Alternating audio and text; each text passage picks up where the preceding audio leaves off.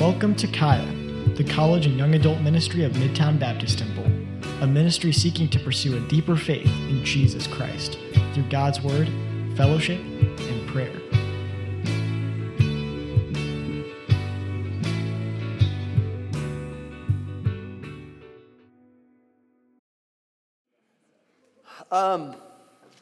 So last week, in Paul's letter to the Corinthians, we learned that the secular, what? 2 weeks ago, that's right. Harrison, hey, props. Where you at, man? Yes. Where you at, dude? You're tiny, you're hiding. Amen. Raise your hand. It's over there. Oh, there you are. What's up, bro? Good job. Great work. Well done. Thank you. We really appreciate that, man. It's a blessing. It's cool to see guys growing in their knowledge of the Word, isn't it? Last week, in 2 weeks ago, in Corinthians, we learned a surprising truth that the secular world thinks that Christians are crazy. So that's a big surprise for those of you who were shocked by that information. No, specifically, the passage that we read said, "For the preaching of the cross is to them that perish foolishness, but unto us which are saved it is the power of God."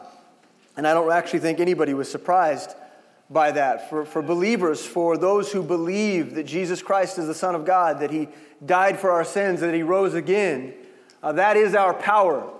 That is our power. But to the world, the thing that we consider to be wise, they consider to be foolish. And the hard and difficult truth behind that is that they perish in that belief, right? That idea, that concept that we are the foolish ones actually is their greatest downfall. And it results in an eternity of regret. But I do think it's an important reminder, even though for a lot of us that's obvious information. I think it's an important reminder. And we need to understand there is a distinct difference between Christians and the world at the most fundamental level. There is a difference. A difference in how we understand wisdom, a difference in what we believe is power, a difference in what we believe is good and bad. Yeah. At a very fundamental level, there are distinct differences in the world and in the church that believe in Jesus Christ. Now, the problem that we face, though, is that the church gets real hurt about that. They get upset about that, right? They don't like to be rejected. Nobody likes to be rejected, right? But Christians don't like to be rejected, and because we don't have resolve as it concerns what we believe, we begin to hedge. We begin to appropriate. We begin to look to the world for concepts and ideas, and we feel the pressure to adopt worldly thinking. And I want to warn you, again, as we will throughout really the entirety of this book, is that that's a very slippery slope. It's a very slippery slope. And so you have to know that we can't appease the world in this regard. We can't. There's no doing it. There's no making them happy here. All right? We can't soften the blow of the cross. We can't do that. We can't half-step, and we can't present it in a way that's more palatable simply because it doesn't meet the expectations of our social norms. The blood of Jesus Christ has washed away my sin. That's what it's done. And we have to own that, and that has to make us distinct. And we are a distinct people. We are strangers, and we're pilgrims in this world. Now, Paul is going to call us to embrace that reality and choose to live in light of what we know is true. That's what he's going to do today. So today we're going to look at how God has chosen to use those who are willing to embrace that foolishness, to actually use them to change the world, to confound the world. And God has a plan to silence the wisdom of the lost and empower weak people just like you and me. People who don't deserve an opportunity. Right? People who are, just normal people. Look at us. We're just normal. Normal, ignorant, unwise, unfit, unqualified. And yet, God wants to use us to confound and to silence the wisdom of this world. And that's a huge responsibility. And so we're going to try to tap into that a little bit today. Let's pray and ask that the Lord would be with us, and then we'll dig in. Dear Heavenly Father, Lord, we love you, and we are grateful that you sent your Son, Jesus Christ, to die for our sins. And Lord, we cannot rejoice in that fact enough. We could sing all day long, and it wouldn't be enough to squelch the fire that burns in us. We love him so much, and our passion for him, it runs deep. But Lord, we are prone to distraction, and we are prone to see things in terms of our flesh, even though we might ascend to your power, and we might glory in your kindness towards us, and we know that you're ever present, you're omniscient and all powerful, and yet by moment we doubt that we're useful to you. We get frustrated and disappointed in our failures. We think to ourselves that we don't have anything figured out, and we get dejected, and Lord, that leads us to not being useful for you, because in those moments we're not yielded. And so, Lord, I pray that you would teach us what it means to live in your power, and Lord, to know in confidence that you've promised to use us to have a mighty, mighty impact in this world. And so, God, we ask for your help today as we open your book. It's precious to us. Help us to see it for everything that it is. In Christ's name, amen. Let's read 1 Corinthians chapter 1, starting in verse 22. For the Jews require a sign, and the Greeks seek after wisdom. But we preach Christ crucified, unto the Jews a stumbling block, and unto the Greeks foolishness. But unto them which are called, both Jews and Greeks, Christ the power of God and the wisdom of God. Because the foolishness of God is wiser than men, and the weakness of God is stronger than men. Amen?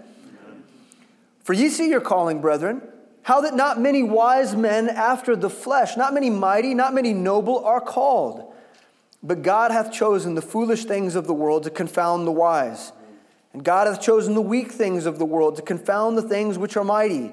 And base things of the world and things which are despised hath God chosen, yea, and things which are not, to bring to naught things that are, that no flesh should glory in his presence.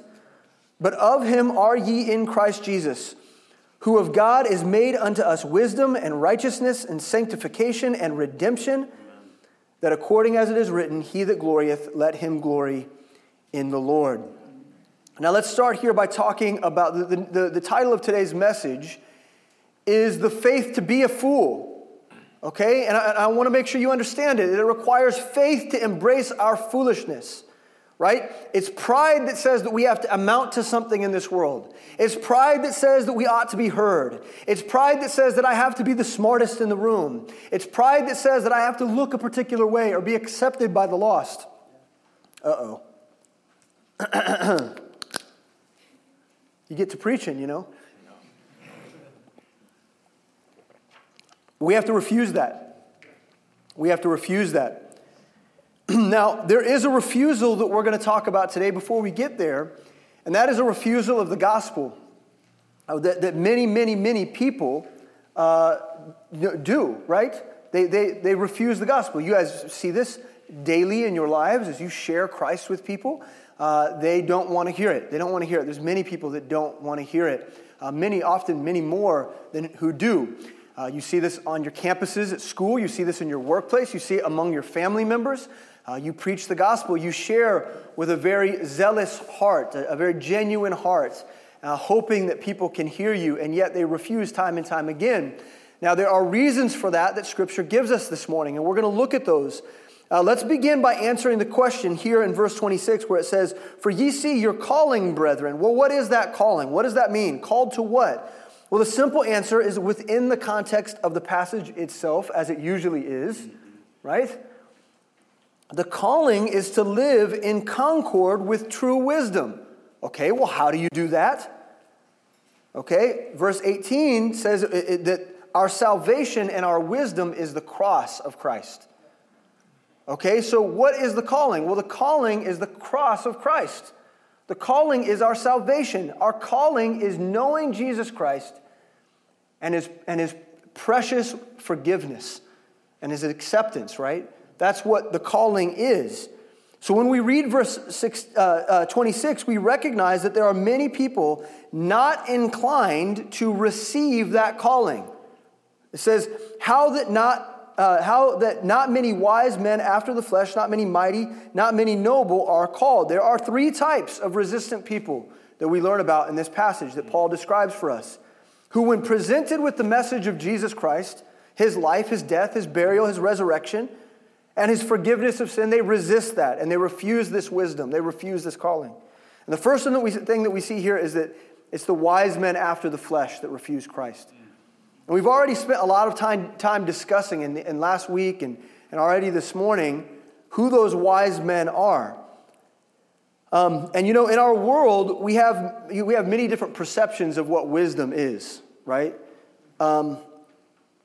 It might be that, the number of letters after a person's name, right, represents their wisdom, right? PhD or whatever, master's degree and this or that, doctorate and this. And we look at that and they say, oh, that person must be wise. We do that, right? And we revere that. We recognize it. It's something in our society that we say, oh, that's wisdom. Maybe it's a pop star. You think that's funny, huh? Don't laugh at that. Taylor Swift fans. I'm going there. Some of you are going to want to fight me after this. Right? Some of us look to pop stars. We look to cultural influencers for wisdom. We take our cues from what they do, the way they dress, the way they say things, the things that they prioritize, the thing that they're activists over. Look, here comes the worship team. Look at this. Hey guys, thank you for leading us in worship today. There's not enough seats for you, though. So, sorry about that. There's some right over here. Just take full advantage of this moment and just come find. There's seats in the front. No one wants the spit zone, so that'll be your designated area. Eric got a pink cupcake, by the way.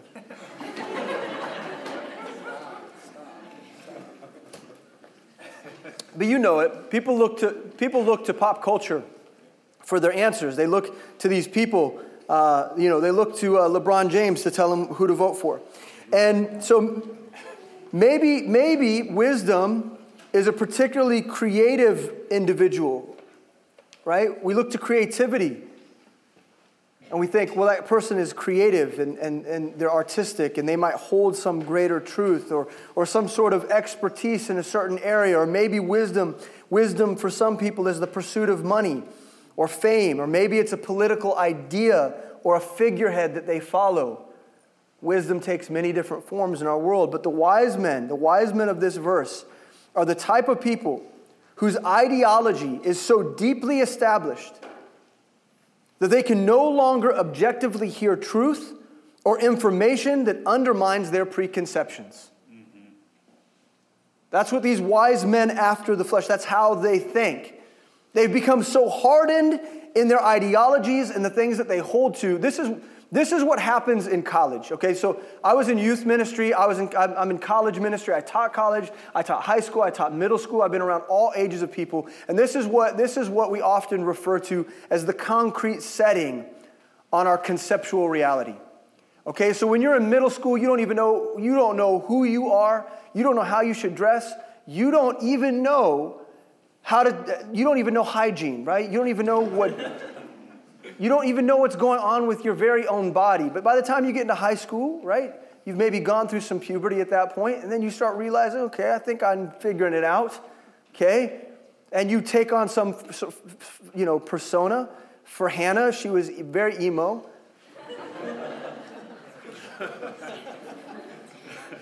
So you got to be careful. If you had me as a teacher in high school, you got to be real careful because I can put you on blast real quick. I saw you go through this. So, but then it changes year after year. By the time Hannah was a senior, she was a completely different individual, right? And we transform because we think we figured out. But then we get into college, and we have to decide who we're going to be for the rest of our lives, or at least that's how they tell you it's supposed to work, right?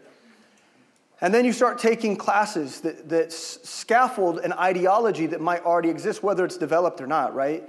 So like, you take the Myers-Briggs test, or you do that thing that the counseling, they tell you, the counseling department at your high school tells you who you are.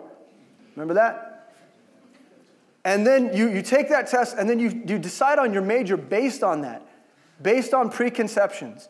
And then you end up studying science or philosophy or something based on who you think you are. And then you have a group of instructors who spend 4 years making sure that you are who you set out to be.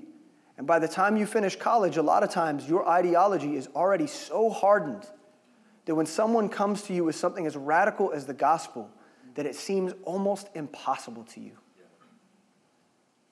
And we become wise men after the flesh, simply because you took 2 semesters of philosophy, and you know the name William James and Voltaire, right? And you think you're real smart. I mean, that's the world's wisdom. But listen to me, this is super important. We need to understand that for the wise of this world, their pride is in what they know. And their knowledge prevents them from receiving Christ. And we know people like this. They've watched just enough YouTube videos and they've sat through just enough lectures to tell you that you're stupid, that you're foolish. We know that, right? Man, that's tough, isn't it? That's tough, but that's our reality. Well, who else are we talking about here? Well, there's the mighty too, the mighty person. The mighty person is the type of person whose independence and personal discipline means that they rely on self-determination in order to achieve in life. I've got a lot of people in my life that are mighty. It's not just in physical strength, but it's just in mental strength and mental resolve, determination. Like, I'm going to make it in this world. I've got a plan. I'm going to work that plan, and I'm going to provide for my family. I'm going to meet my expectations. I'm going to set goals, and they're so consumed with that way of thinking that there's no room for the strength of Christ. They've relied so heavily on their flesh for so long that they genuinely believe that they can give themselves whatever they think they need. And the only salvation that they need is in their own strong arm. Yeah. This is someone who believes in the power of their own might and has no room for the cross because they have their lives under control. They don't need help from God. They don't need help from you. They don't need your opinions. They don't need your thoughts. And they don't need God's help. Psalm 33:16 says, "There is no king saved by the multitude of an host. A mighty man is not delivered by much strength." So for the mighty, their pride is in what they can do,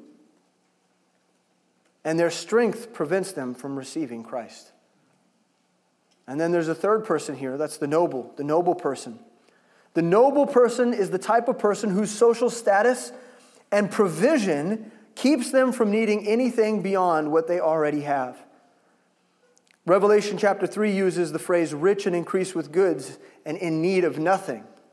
We know people like this. I remember I grew up in Lee Summit. I didn't have a whole lot of money, but there's a lot of wealthy people in the community where I grew up in Lee Summit.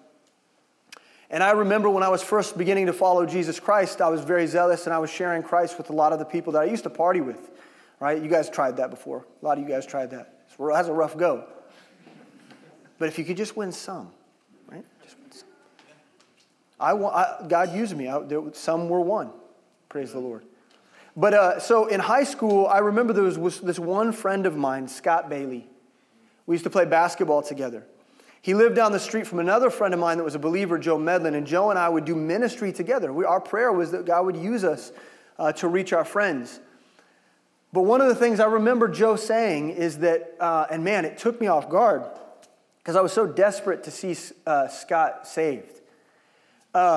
Joe said to me one time after a failed attempt at sharing the gospel, he said, "Why would Scott need God? He has everything he needs." Right? He had a good family. He had money. He was successful. The girls liked him. He had a scholarship for track and field. I mean, he was successful and he was on his way. Now, I know looking, if we could all look back, hindsight's 2020. That's not Scott's reality now. I know that. But when I heard that for the first time, it cut me to the quick because it's true. It's true, isn't it? We all know people who they've got so much stuff and they're so popular or they're so attractive or they're wealthy enough or successful enough that they don't think that they need God. America is the most wealthy country per average household in the world. The majority of this room represents some of the greatest wealth on the entire planet. And you're like, Brandon, I've eaten ramen noodles every night this week for dinner. How could that possibly be? It's true. Yes. It's true. You are, I'm not saying everybody in here is wealthy, okay? What I'm saying is just by virtue of being in America and earning American wages, even at your part-time job, at wherever it is, puts you, in terms of wealth, far beyond most of the world. Yes. And so the thing with that, though, is that what comes with that is a lot of comfort. A lot of comfort comes with that, a lot of surety, a lot of security, if you will. And in that security, we refuse Christ because we're not desperate for anything. There's no urgency to know him. The noble has no room for the cross because anything they need, they find in their friends, family, or finances. Now Jesus met a guy like this once. Mm-hmm. In Mark chapter 10, verse 17, Jesus meets this fella who wants to follow him. He wants to follow him. And he thinks he's got it figured out. He thinks he's got a plan to follow Jesus Christ. But his plan didn't stack up to what God's expectations for him were. So let's read this. In Mark 10:17, and when he had gone forth into the way, there came one running and kneeled to him and asked him, "Good master, what shall I do that I may inherit eternal life?" Everybody wants that, don't they? Yes. I don't know anybody that doesn't want to live forever. And so that's what he wants. And Jesus said unto him, "Why callest thou me good? There is none good but one, that is God." He's testing him here. He wants to know what this man's perspective of him is. "Thou knowest the commandments. Do not commit adultery. Do not kill. Do not steal. Do not bear false witness. Defraud not. Honor thy father and mother." And he answered and said unto him, "Master, all these things have I observed from my youth." Then Jesus, beholding him, loved him. Which I love that statement. Yes. So this guy is so confused, This guy's saying all the things that he thinks are right, all the things that he thinks are religious. He's so confused and so mixed up. And you think, man, how could Jesus tolerate this guy's nonsense? And he loved him, And said unto him, "One thing thou lackest." Okay, so here's the test. Do you really want to follow me? Jesus is about to give up everything for us, for him, for this man. He's about to give up everything. Are you willing to, as my other disciples did, drop your stuff to follow? "One thing thou lackest, go thy way, sell whatsoever thou hast, and give to the poor, and thou shalt have treasure in heaven, and come, take up thy cross, and follow me." And he was sad at that saying. He was sad at that saying and went away grieved, for he had great possessions. And Jesus looked round about and saith unto his disciples, "How hardly shall they that have riches enter into the kingdom of God?" And the disciples were astonished at his words. But Jesus answered again and said unto them, "Children, how hard is it for them that trust in riches to enter into the kingdom of God? It is easier for a camel to go through the eye of a needle than for a rich man to enter into the kingdom of God." Powerful. Tough to hear. So we wonder why it's so difficult in America for people to receive Jesus Christ. Why is it so difficult? And there's your answer. So listen, for the noble, their pride is in what they have. And their security prevents them from receiving Christ. And so we know people just like all these people, right? We know the wise. We know the mighty. We know the noble. We encounter these people all the time, and we recognize that there's one consistent truth.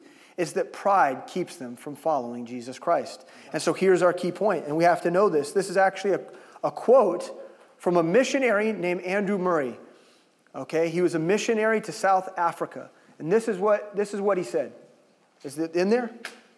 We got it? Okay. There we go. Okay. Pride must die in you before heaven can live in you. Pride must die in you before heaven can live in you. Before you can become a resident of the kingdom of God, before the Holy Spirit can dwell in you and seal you until the day of redemption, there's something that has to happen in every person before you receive Jesus Christ and follow him. And that is, you have to die to you, to your wants, your objectives, your ambitions. You have to die to them. Because in saying yes to Jesus, you say no to a lot of other things in your life. That's right. You say no to your wisdom.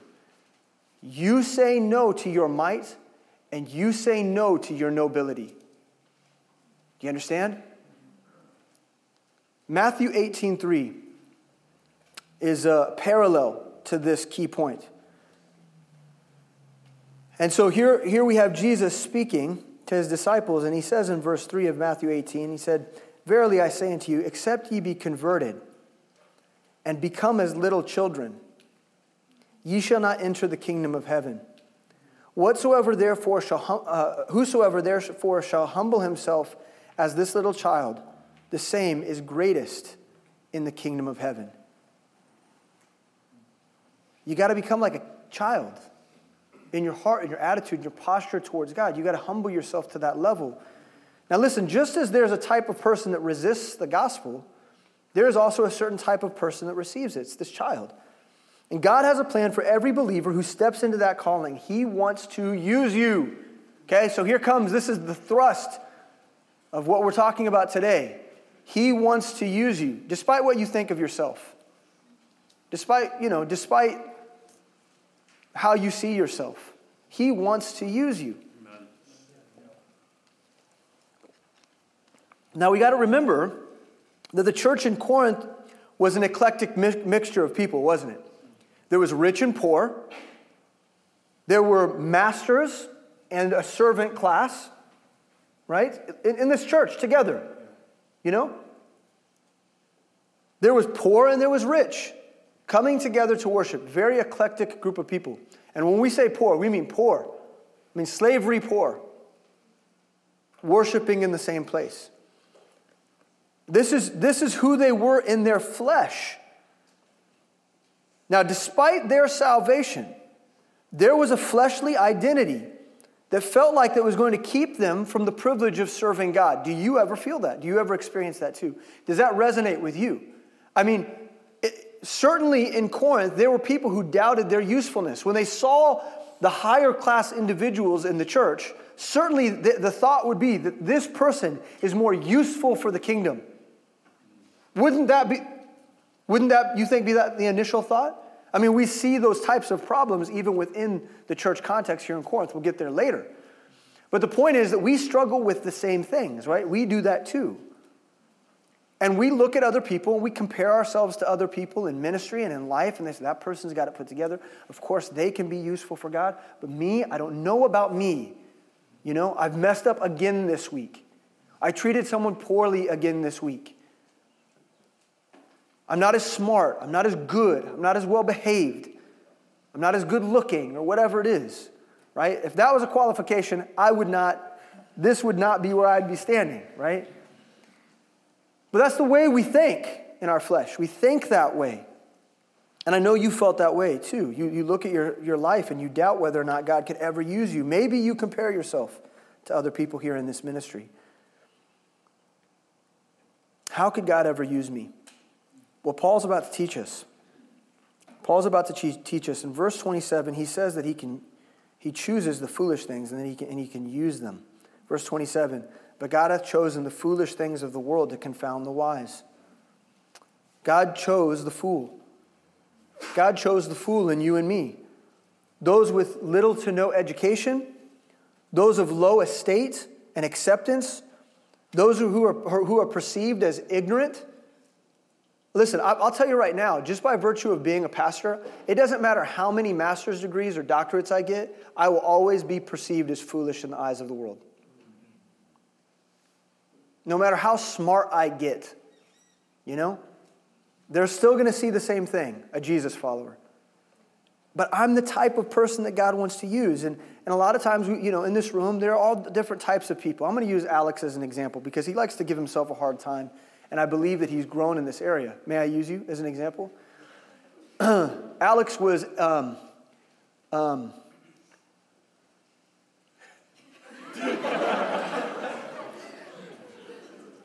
in high school, Alex was not a focused student.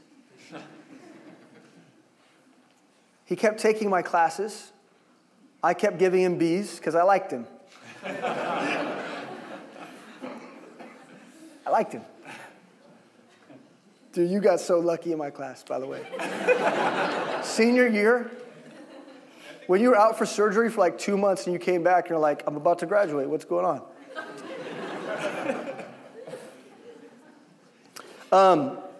But he in times past, he'd give himself a hard time, like as though he struggles with learning, right? He had convinced himself of that over time.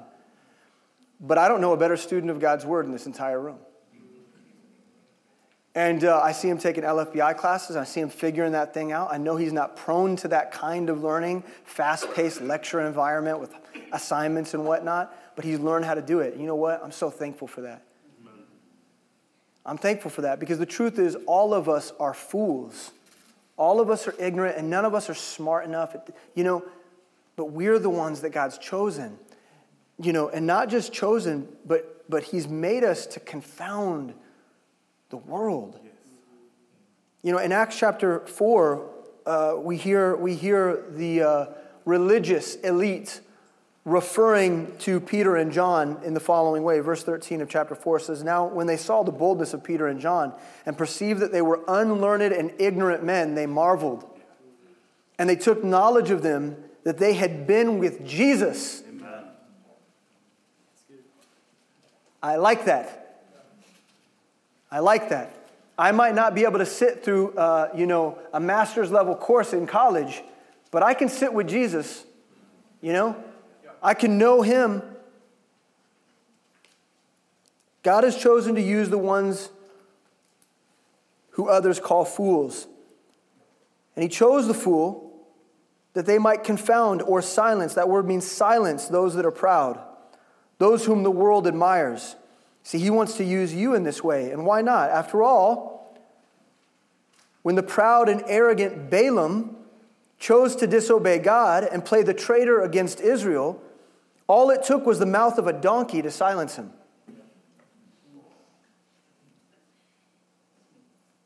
And if God can use a donkey, the word is ass, let's just say it. It has more punch, doesn't it? The Bible says ass. It means a she-donkey. Okay? Right?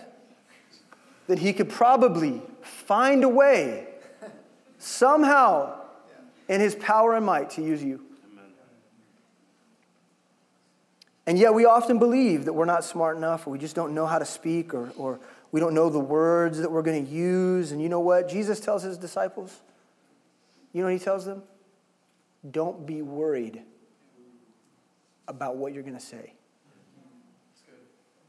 Because in the moment that you need to say it, my Spirit will reveal it to you. That's a good promise. So for those of us who are afraid to speak about our faith because we're not sure if we're going to sound smart enough or we don't have our apologetic down. By the way, we're offering apologetics in LFBI this semester. That's the new thing that we're doing, isn't it? Respect. Oh, yeah.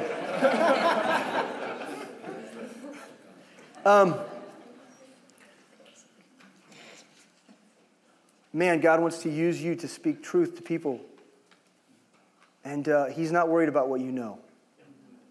Next it says the weak. He wants to use the weak. And God hath chosen the weak things of the world to confound the things which are mighty. God chose the weak, those without power, authority, and influence to confound and prevail against earthly kings. Fishermen. Face to face with kings. Telling mighty men of the earth that they're wrong in their... You guys remember John the Baptist? That dude had no right to march in there and tell that king, look, bro, you're fornicating. You're going to hell. You better get this figured out. God's not pleased with you. Head chopped off, done. Unafraid. A weak man.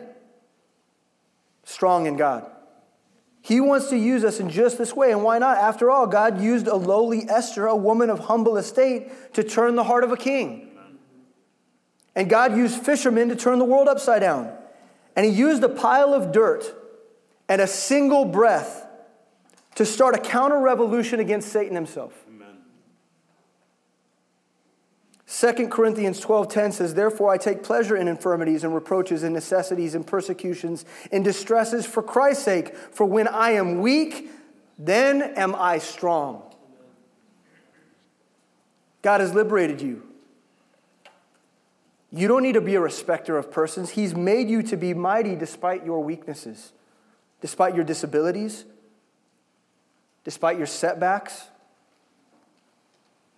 He wants to use your weakness for his glory. 3, the base and despised. 28. And base things of the world and things which are despised hath God chosen, yea. The word base means those without family or descent. Isn't that interesting? Meaning these are people with no nobility, no significance of lineage, and no wealth. Yeah. The word despise means counted as nothing. That's even worse, isn't it? I mean, it's one thing to not have, a lot of money or, be famous, but it's a whole other thing to be despised. Counted as nothing. That's a big deal. The base and despised are those of the lowest esteem, contemptuous and disgraceful before society. The world pours shame and neglect on those that they've orphaned. That's what you are. You're an orphan of the world if you follow Christ. Yeah. But the beauty is that those whom the world has thrown away, those without a family or a family that has embraced them, or a lineage that's noble in any way, they found a home in Jesus Christ. Yes. And are strengthened by his care. Romans 8:14 says, for as many as are led by the Spirit of God, they are the sons of God. For ye have not received the spirit of bondage again to fear, but ye have received the spirit of adoption, whereby we cry, Abba, Father. The Spirit itself beareth witness with our spirit that we are the children of God. And if children, then heirs, heirs of God and joint heirs with Christ, if so be that we suffer with him, that we may also be also glorified together. We are in his family. He's adopted us. The world might say we're nobody, but to him, we're his children. Amen. And that's a big deal. And he's chosen us.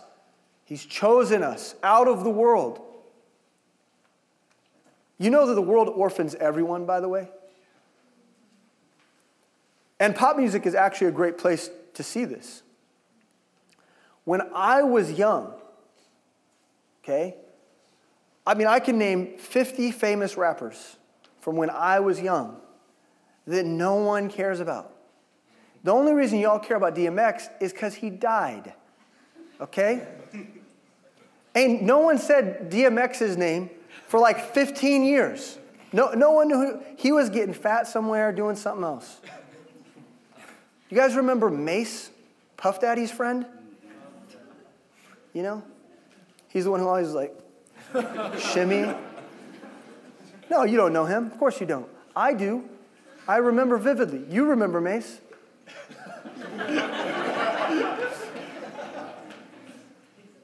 Because the world throws their own away. You understand? They throw them away. They're garbage. They get used up and they're done. But we have the privilege of being chosen.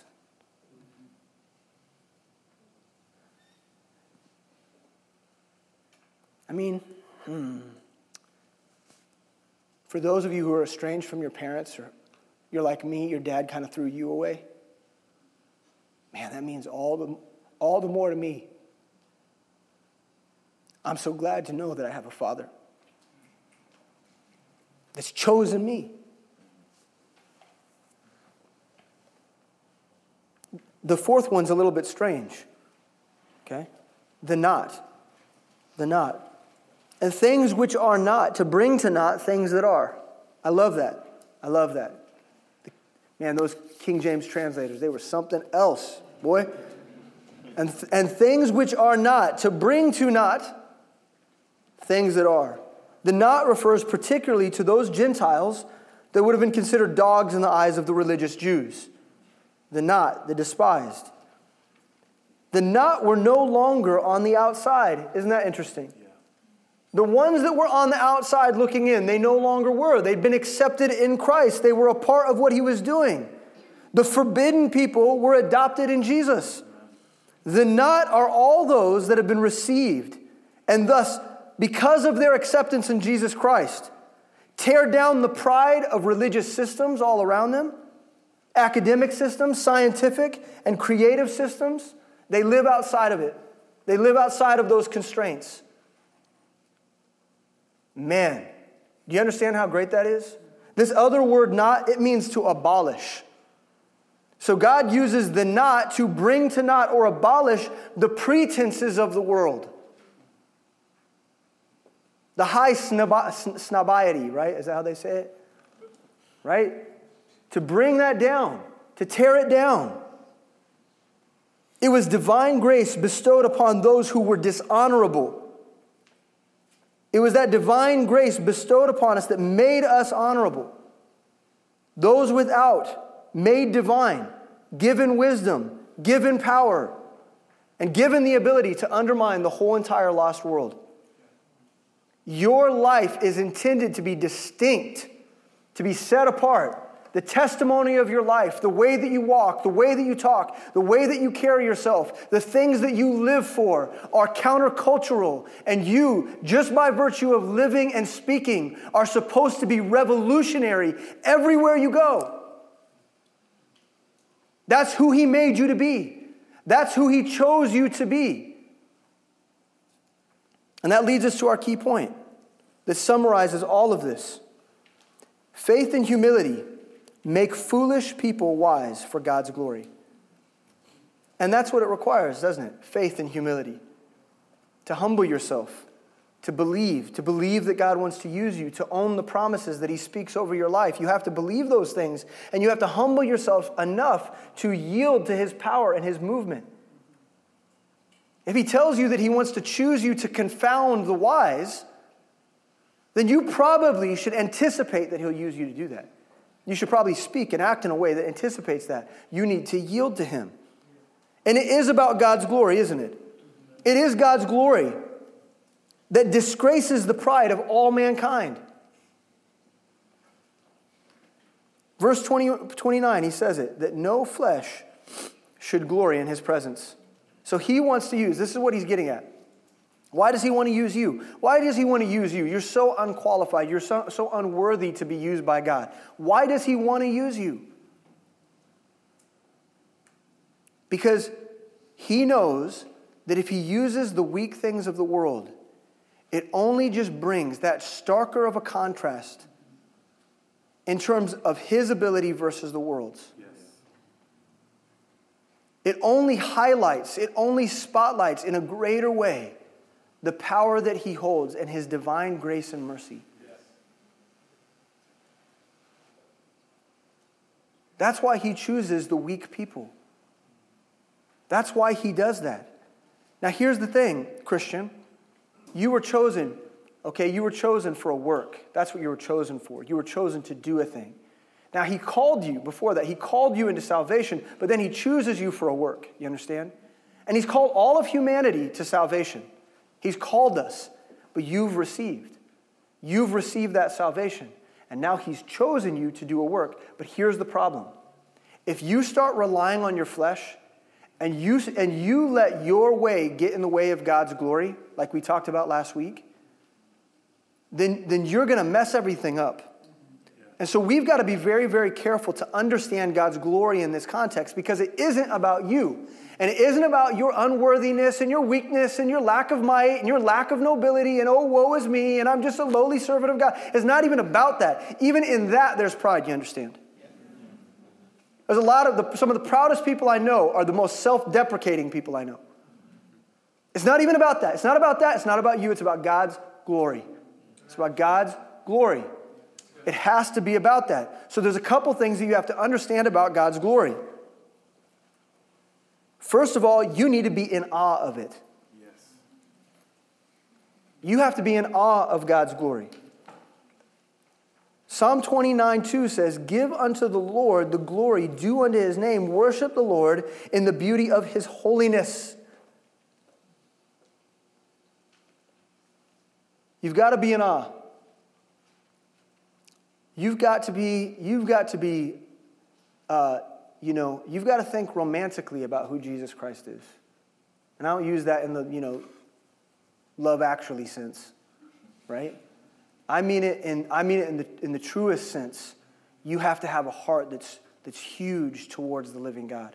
And when you see him at work, you are in awe of him. He's majestic. When you see his creation, he is majestic. When you see him working in other people's lives and he uses you and he does things and he's moving in the world and you hear a testimony of a believer and you see God's handiwork, you look at his word and you see how perfect it is and how he's preserved it in every single way, and you look at it and you say, this is the most complex thing that exists in this entire planet.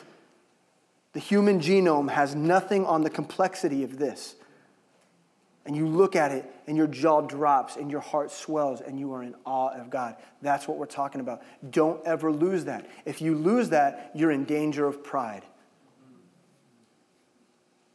The other thing is, you can't ever boast in the power of your flesh. So God uses you and you can't ever take credit for that.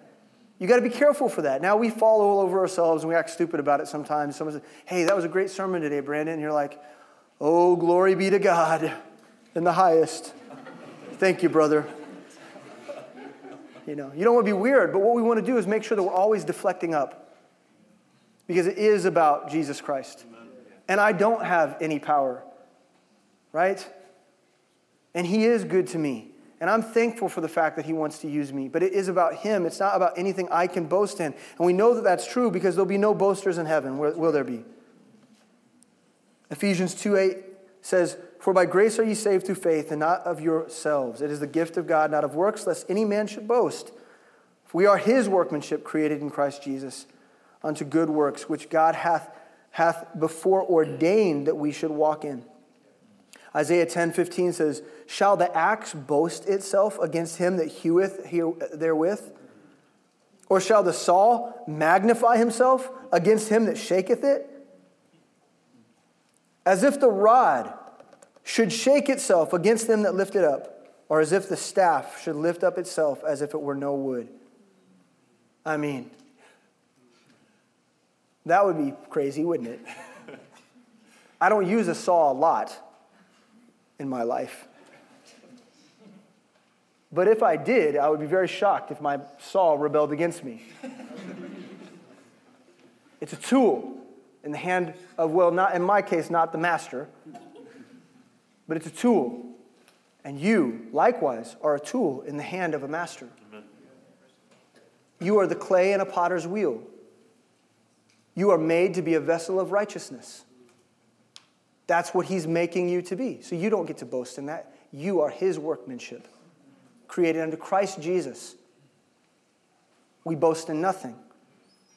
So look at the whole of this verse here, verse 29, 1 Corinthians. It says, "That no flesh should glory in his presence." Verse 30, "But of him are ye in Christ Jesus, whom of God is made unto us wisdom and righteousness and sanctification and redemption." He's done all that for us. What have you done for you? But wander around the earth aimlessly. I mean, what have you done for you? This is what he's done. He is our wisdom, he's our righteousness, he's our sanctification, and our redemption. That according as it is written, "He that glorieth, let him glory in the Lord." So God wants to use you, but you have to have the right heart because you can get in his way. He wants to use you to confound the wise. He wants to use you. And so, in closing, I want to point this out. There's a couple things I want to say, okay? The first thing is this. If you are a believer today, and you recognize that your self-worth tends to be low, or your self-confidence is low, and you're hard on yourself, and you look around and you do find yourself comparing yourself to other people in ministry, people you think are maybe smarter than you, and you're doing that to the point where it actually is, you find it's suspending you from following Christ the way that you should. Then today is the day to humble yourself. Well, humble myself. I feel like I'm already been humbled. I'm weak. I don't know how to do anything. I'm clueless. I'm in discipleship. It's hard. It's hard work. I don't know how to follow God. And I feel like I've been, no. Humble yourself. That doesn't mean feel like crap. Humble yourself. Choose to be broken before Him. Because He wants to use you, despite your weaknesses. And if that's you today, if you recognize that you struggle with understanding who you are to God, then today is the day to humble yourself in prayer. And as we go into worship, you need to grab hold of somebody, one of the leaders that will be standing up here, and enter into a season of prayer where you can confess before God, Lord, I know that I have self-doubt, and I have a hard time believing that your promises are true for me. I have a hard time knowing that I'm chosen. Lord, would you teach me how to be and function as the chosen one, as the one that can live the way you want me to? Will you show me how to do that? I need your grace. But there are also those of you in the room who actually are categorized by the first group of people that we spoke of at the beginning of the sermon, the ones that are wise, the ones that are mighty, the ones that are noble, and you recognize that you've refused Christ time and time again, and that you've struggled to accept Him, not even because you don't believe, but because you know if you do, it'll get in the way of you. Isn't that the reason why most people don't accept Jesus Christ? Because they know that if they do, that He'll somehow infringe on their liberties. Yes. He'll get in the way of their own personal view of themselves. And He might mix that up and mess it up. And He might mess up a good thing. No, you're not a good thing. What you've got going is not good. And your wisdom and your might and your nobility, they amount to nothing before the Creator of the world. And so I want to share this with you real quick, because I believe this verse speaks into your situation. Matthew 19:13 says, "But go ye and learn what that meaneth. I will have mercy and not sacrifice, for I am not come to call the righteous, but sinners to repentance." That statement's very important. I am not come to call the righteous, but sinners to repentance. In other words, He's looking for sinners. People who know that they lie, and they feel it in their soul. They feel the darkness of that. They know that they're having sex with people that they're not married to. He's looking for people who recognize that they abuse alcohol and they treat people poorly, and they know their station and their lot in life. He's looking for sinners. He's looking for the wicked and the depraved and the people who struggled to follow Him or came up in a home that taught them all the wrong things. He's looking for the ignorant. He's looking for the people that lack strength or they don't know how to move forward in life. He's looking for the people who are ready to repent of them. That's who He's looking for. And I would ask you and I would beg you that you for a moment might put aside all the things that you think you know. All the things that you think you've been taught in university. All the things that you thought you learned along the way or the strength of your own. You put those things aside for a moment. That you might humble yourself and choose Jesus Christ. Would you suspend your doubt for just a moment to consider that? You know, when I was young, I learned this verse. Many people in here have. John 3:16 says, "For God so loved the world, that He gave His only begotten Son, that whosoever believeth in Him should not perish, but have everlasting life. For God sent not His Son into the world to condemn the world, but that the world through Him might be saved." He wants to save you. And if you know that you need saving today, would you come forward and meet with someone? I want to invite Alex and the worship team up. And they're going to lead us in worship. And there'll be a lot of people standing, singing, glorifying God's name. But there'll also be a group of people that are just standing around at the back of the room and the front of the room. And these are counselors in the ministry. These are just people that we've trained to handle God's word. If you recognize right now that you need Jesus Christ to save you of the sin that you have in your heart, would you grab a hold of somebody and pray with them today? And would you work through your doubt? Right? Even if you just come forward to ask questions, there's no pressure.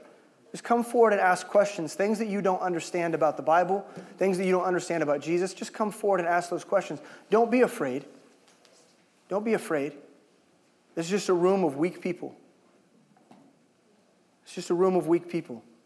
And if you know you're burdened this morning to deal with something, come forward, grab a hold of someone, and let's get it dealt with. Dear Heavenly Father, Lord, we love you. And Lord, I'm grateful. I'm grateful for this group. There's a lot of people in the room today, God, that I don't know. I've maybe only just met. People I haven't met yet, people, faces that I don't recognize, and I don't know where they're at, you know. And there's people that I do recognize, people that have been in the ministry a while that, you know, I can't possibly know where their heart is. And so, Lord, I'm asking right now that you would teach us to humble ourselves wherever we may be in our mind. Lord, there's people in the room that are resisting, certainly. They're frustrated and angry at the very content of this sermon. There's people that have refused before they even entered the room. And I can't do anything about that. I'm just the weak one. You're the one that has all the glory. You're the one with all the power. And so I just come to you and say, Lord, would you do the things that only you know how to do? And would you use your word to turn hearts and help people to see that just like me and just like everyone in this room, that they're sinners and that they have no right to pride and they have no right to wisdom and they have no right to strength because your wisdom and your strength are so much greater than our own. And so, Lord, I just pray that you would work in hearts. That's it. That's my request. That you would break hardened hearts, people that are afraid to do what's right. Would you move them with your Spirit and draw them into relationship with you in a way that they could have never, ever imagined? I pray all this in the power and the authority of the name of Jesus Christ. Amen.